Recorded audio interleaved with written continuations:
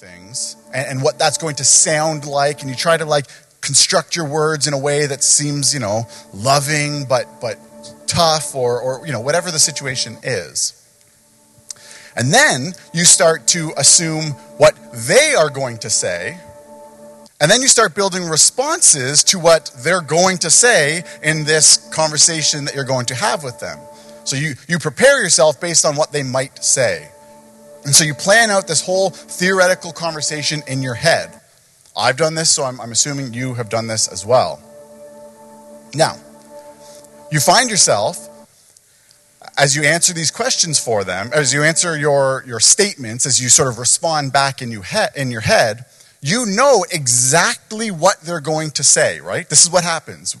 We say this, and then, when I say this, they're going to say this, and then you go based on that to your next conversation point. And so, here we are, we're basing these hypothetical responses from people off of something. That something is what I want to talk to us about tonight. Because what you base that off of is you base it off of someone's character. You get to know someone, you understand their character, who they are, the way that they live, and then you're able to assume how they will respond in this, for instance, hypothetical conversation that you're going to have.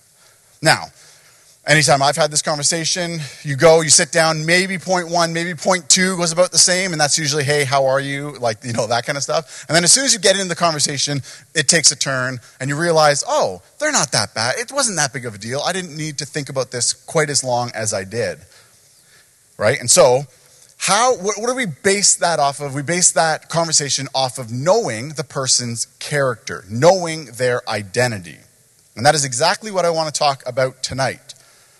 But instead of knowing the true identity of your friend, the true character of your friend, tonight we will talk about knowing the character of God, knowing God's identity. Because if you don't know the true identity and character of God, you might be fooled into believing some distorted and unhealthy views about God and his character. And so tonight we're going to read some verses, probably not from where you'd expect to read them. We're going to read from Exodus chapter 34 to learn about God tonight. Why? Well, chapter 34 contains the longest, most dense description of God's character, all combined in one spot anywhere in the Bible. It has descriptions of who God is. It has descriptions of his character. It's all packed into one nice place that I could use as some text to study and to look at tonight. So that's what we'll do. We'll look at that tonight. Before we do that, I'm going to pray. Dear God, take this message and speak to the hearts and minds of those who are here. And I pray that for some of us, this might be information we've heard a lot. For some of us, this is information we need to hear more and more. And so speak to us tonight. In your name we pray. Amen. All right, where we're studying is Exodus chapter 34, verses 6 and 7.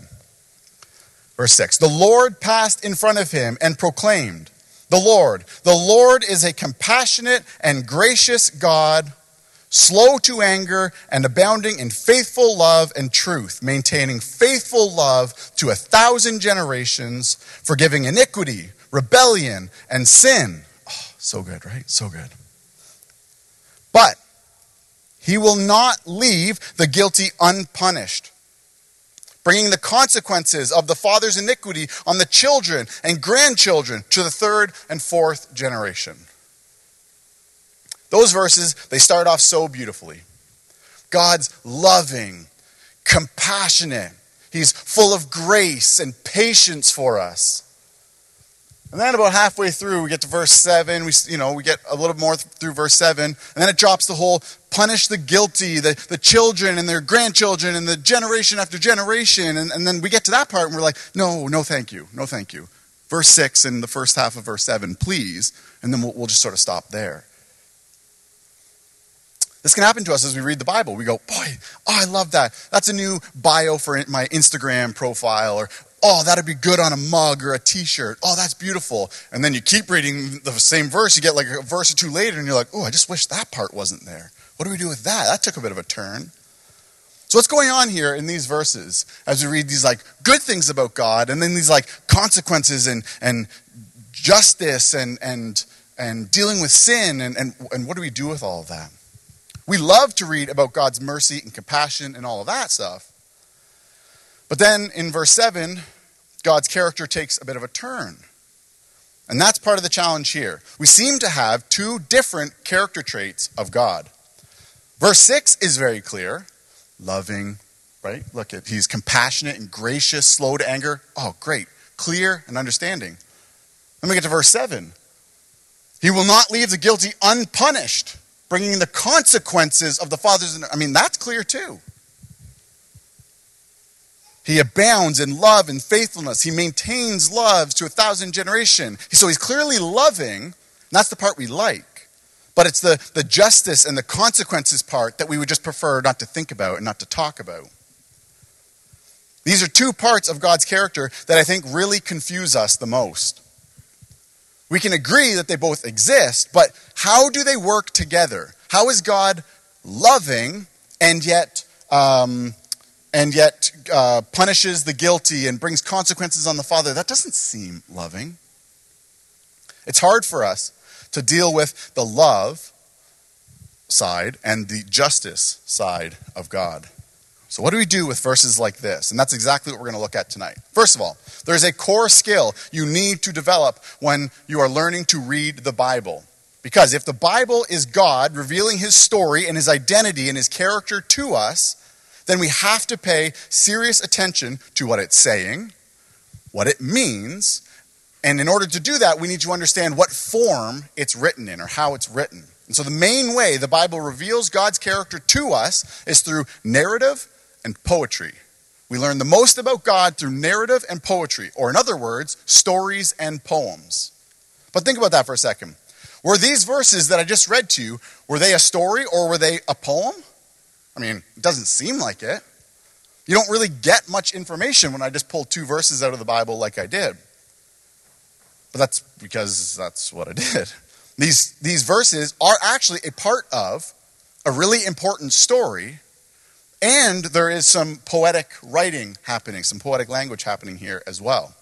So you can't understand the full meaning of God's character and his identity without first understanding the story that these verses come from. So to do that, we got to go back much earlier in Exodus, and we would be here all night if I read to you even all of the verses that I'm going to be mentioning. So I'll summarize them and we'll get you through this. But if you've never read these verses, great opportunity to go home tonight, read an incredible story that has a really important storyline when it comes to the plot of the Bible.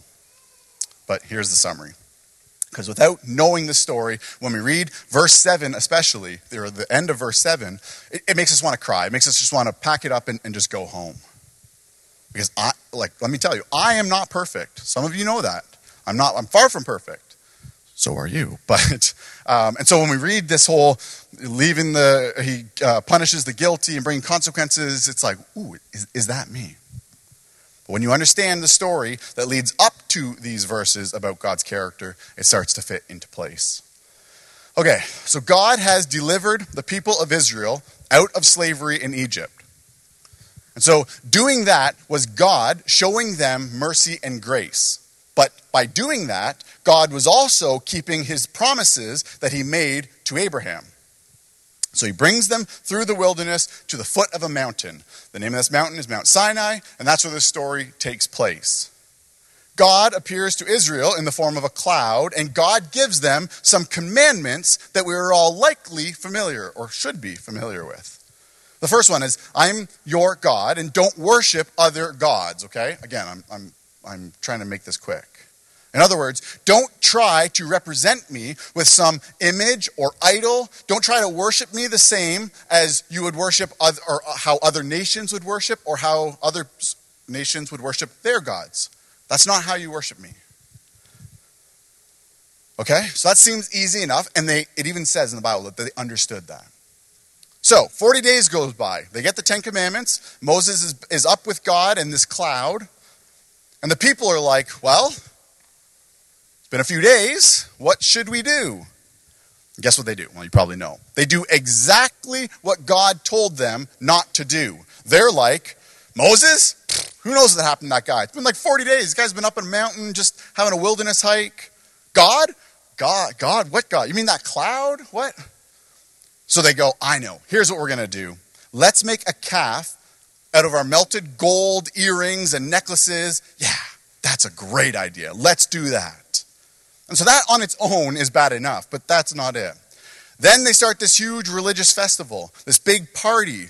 And you read in the story, it says that they fill their bellies, they drink and get drunk.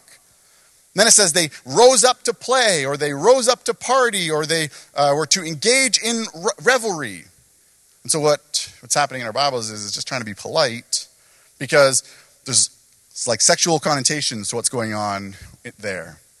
So they make this gold cow. They have this festival worshiping the calf that's supposed to represent God. Then they get drunk and they have this like huge sex party. So where in the world would these people come up with the idea that this is how you're supposed to worship God? Well, have to ask themselves, where have they been living for 400 years? They certainly haven't been worshiping God for 400 years. They've been all over the map. He came, God revealed himself to them in the form of this cloud because they were losing track of who God even was. And so they try to worship God. They try to do the things that they're used to seeing people do as they worship their gods. And they start worshiping him just like any Egyptian or any Canaanite would have done. If you're going to worship the fertility gods, well, that's what you do. So obviously God is not pleased. He gives the first instruction, first commandment he gives them is have no other gods before me. Do not make idols. And here they are. So God invites Moses to come and intercede on behalf of the people. Because God's like, you know what? Maybe this was a bad idea. Let's just wipe them all out. Noah 2.0. And let's just start this over. How's that sound?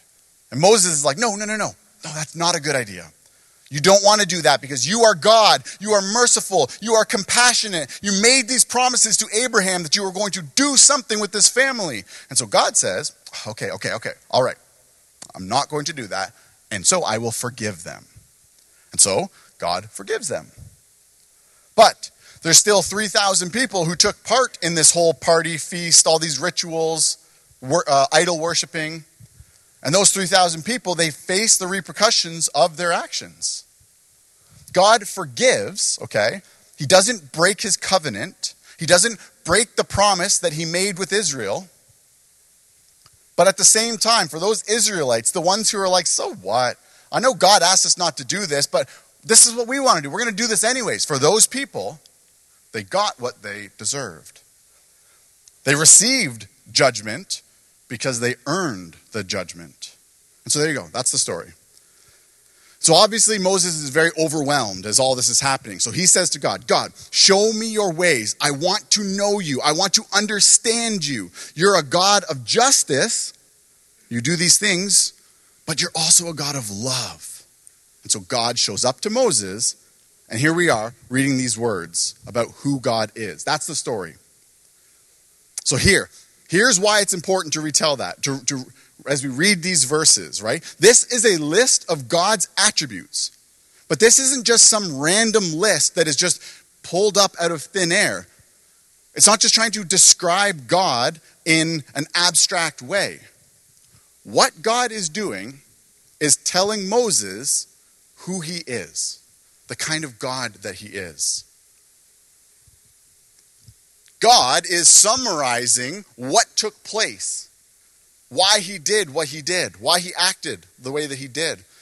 God says that he's concerned for the well-being of these people who are not listening. They're not hearing from him and then living their lives based on that. And that hurts him because that sin separates them from him. But even though all of that happened, he is gracious to them. And that's not an emotion, that's an action. He gave the people something they didn't deserve. Grace. And so because he is hurt by them and because he cares so much for them, he maintains this covenant with them, even though that is not what they deserve. Based on their actions, based on the way that they live their lives, they shouldn't be getting this grace from God. God is slow to anger, it says. The Lord is a compassionate and gracious God, slow to anger. We know this because this is not the first time Israel has done something like this to God. This isn't the last time Israel will do something like this to God. But still, God is slow to anger. God is abounding in love. God is faithful to them. So verse 6 was a summary of what happened in that story. Verse 7 is also a summary of what happened in that story. So let's dig into those more harsh sounding words and look at just verse 7. Okay, he says, I lavish unfailing love to 1,000 generations. I forgive iniquity, rebellion, and sin. But I do not excuse the guilty. I'm reading from a different translation. Let me read it what you have. Maintain faithful love to forgiving iniquity, rebellion, and sin, but he will not leave the guilty unpunished, bringing the consequences of the father's iniquity on the children and grandchildren to the third and fourth generations. Verse 7 is a poetic statement about how God's love relates to his justice. We're told here that God keeps his promised love. And he keeps his promised love for thousands, not thousands of people, for thousands of generations. Now, how long is a generation? A long time, right? And remember, this is poetry, not science, so it's colorful, right? So a long, long time, for thousands of generations. He keeps his love. In other words, forever. For thousands of generations, God keeps his love. But just because he keeps his promised love doesn't mean he just excuses or ignores the sin of individuals or families or like 3 to 4 generations. There's a reason why we're told it's 3 to 4 generations. We're supposed to notice the difference here in the numbers. You tell me, which is more? We have 1,000 generations and we have the third and fourth generation. Okay? 3, 4 versus 1,000 even. One is smaller than the other one, right? So it does say that God brings consequences to the third and fourth generation. But it also says that God maintains faithful love to 1,000 generations. We're supposed to see and feel and understand just how uneven those numbers are. God is just, and God is love. God's love doesn't cancel out the need for his mercy. It works together harmoniously so that God's love is always the thing that he's accomplishing. Even through his justice, he's accomplishing love. So if your vision of God is that he's just primarily out there to get you, depending on, I would say, maybe how like spiritually mature you are, this is maybe like a way of thinking we can have about God, is that he's like trying to catch you. He's trying to, get you on every little thing. Maybe like a teacher who feels like they're just looking to give you a detention. Or maybe like the police monitoring your behavior so they can catch you and give you a ticket.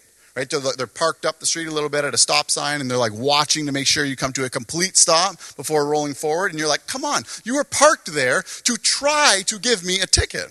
Right? It feels like that. Understanding God this way is a distortion of his character. God cares deeply about how we behave and the things that we do, how we treat each other, how we act as human beings. But when we don't live that way, when we don't live the way that he wants us to, his justice is one of the ways that he shows his promise to us that he will always love us. And that is a key piece of information that you need to remember. God isn't looking for ways to be mad or disappointed in us. God loves us. It's us who behaves the way that God has told us not to live. He's given us the path to follow. He's told us that we'll need to be corrected if we don't follow it. Let me give you an example. Think back to when you were in school, okay? For some of you, this isn't that long ago and it's easy to remember. For some of you, it's a few years ago. Okay? Let's assume that the teachers every teacher you had in school wanted you to succeed and do well. And I hope they did, because otherwise they're in the wrong profession. But assuming they wanted the best for you, your teacher taught you all that they felt you needed to know about the subject that they were responsible for teaching you. So they would get up there every morning or every day or whatever time the class was, and they presented to you. They gave you a textbook full of information. They created activities that you could do so that they could ensure that you're learning the things that you should be learning. Make sure that you're on track. Now, we fast forward to the end of your semester. Okay, you're preparing to get that final grade. And you need a good grade in this class to get into the college, university that you really wanted to go to. So you would expect the teacher to give you the grade that you deserve, right? And what you feel you deserve is probably different than what the teacher feels you deserve. Especially because you didn't do the work you were supposed to be doing. You didn't listen to what the teacher was saying, and so you got the grade that you deserved. And in this scenario, the punishment for you is not getting into the college or the university that you wanted to go to. See, when that happens, it feels like the teacher is punishing you. But that's not what's actually taking place. It's not that your teacher didn't want the best for you. The teacher just can't ignore the fact that you've disobeyed what they've said. Because otherwise your actions won't be corrected. And if you're supposed to be on this mark, you're supposed to be living this way, you're supposed to be studying this path, well then you need to be corrected to get you back on track. To get you learning the things, the subject that you are supposed to be learning. And the one way your teacher can do that is by giving you the grade that you deserve. So, when your teacher gives you a failing grade, if that is the grade that you deserve, that's your teacher saying, I care enough about you to let you deal with this now rather than continuing on like you have been this semester. You can tell I speak to high school students a lot. Teacher examples. And so on the surface level, this is what it seems like, well, those verses that were up there were saying about God's character.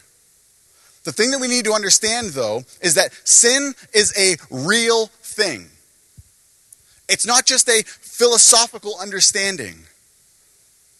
Maybe you've heard of this. Maybe you've seen or heard of these floating trash islands or trash island that's in the Pacific Ocean. Like this, okay? I don't know. It's not the greatest picture, I know. You have to excuse that. But it's like around the size of Texas, maybe larger, I read. Okay? They're out there. And this is like plastic bags, water bottles, stuff that gets thrown into the ocean, and it all sort of floats together and collects in this area, and it's created these actual islands. So these trash islands are out there in the Pacific Ocean.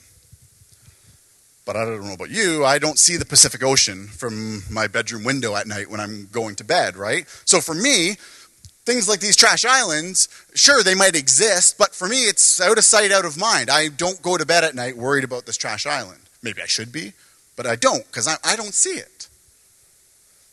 That doesn't mean that this trash island isn't a real thing, but it just doesn't go away when I don't think about it. Okay, it's the same with our sin. It doesn't just go away if we don't think about it. Our sin it's something that affects physically. Our moral wrongdoings, they create something real. They create something within this world. They separate us from God. It's a real thing. And they accumulate like these trash islands. And they need to be dealt with. Our actions need to be corrected. And so, God's incredible offer to you and to me is that if I come to God with humility and with openness, and I own my failures and I put them out there, that he is eager and ready to actually remove the sin from my life. It's incredible. He's willing and able to do something about the sin in your life. To remove it, to take it and put it as far away from you as the east is from the west. Goodbye. So you know that thing that you did? That thing that you wish would just disappear when you stop thinking about it? That thing you wish you could just pretend was not there? Pretending that it's not there doesn't solve the problem. But God can actually do something about it. What he was saying in verse 7 is that he wants to do something about it. See, he knew you were going to fail. That's not a surprise to him. Because he knew Israel was going to fail. It wasn't a surprise to him either. We need to stop beating ourselves up mentally because we think that for whatever reason, God is mad at you because you've failed X many times in your life. He's not surprised. He wants to forgive you. He loves when you're open and honest about your failures and your shortcomings. God's offer is to always be available to pick up and take away the sin in our lives. Here's the scary part. Some of us say that we believe that. Some of us would even repeat those words, that God would take the sin away from us. But here's the thing. The more I talk to people, the more I realize that a lot of Christians today struggle with actually believing that God removes the sin from our lives. You want to know how you believe whether or not God removes the sin from your life? You'll know you don't really believe that God actually takes away your sin when you feel like you have to keep rehashing those regrets, those dumb decisions you made, the sin in your life again and again and again and again. You feel like you still deserve the shame or the guilt, those regrets, those dumb decisions that you made. Or when something goes wrong in your life, you're like, I knew it. I knew it was just a matter of time. This is God punishing me because I did so-and-so, so-and-so, and so-and-so. Well, if that was the case, if our sin was forgiven, God has removed it. He has taken it away from us, put it as far as the east is from the west. Now, I assume others think that way because A, I've talked to people who think that way, and B, because I find myself thinking that way. And it's just wrong, flat out wrong. That is not God's character. We are dishonoring what God is telling us about himself, which is that if we turn to him with our failures, that he is right there to take away our sin. I can't think of any more creative ways to say it, and that we just don't believe it. It might be the most significant step of faith for some of us to take, to actually believe that we are forgiven. It's very difficult for some of us, but this is what God was saying about himself. This is the last slide I have for you guys up there. It says, the Lord is a compassionate and gracious God, slow to anger and abounding in faithful love and truth, maintaining faithful love to 1,000 generations, forgiving iniquity, rebellion, and sin. That is what God is saying about himself. He says he's right here to meet you and to remove the sin. There are consequences to our decisions, and they can really negatively affect other people, as well as our relationship with God. But in terms of what comes between you and God, if you allow him to forgive you, if you turn from your old ways, you're clean. You can be made clean to move forward. It's a new day. And that's God's offer right here. Maintaining faithful love to 1,000 generations. He forgives iniquity, rebellion, and sin. Let's pray.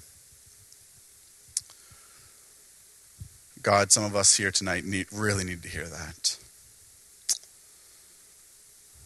Too often, God, we think of you like a police officer who's out trying to catch us, rather than thinking of you the way we should as our loving Heavenly Father.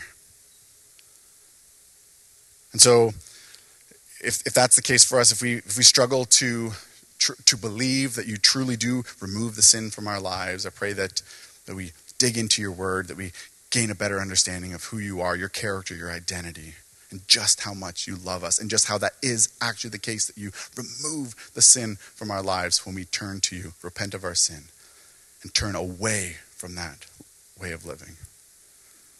We are so thankful. We do not deserve it, and yet you love us.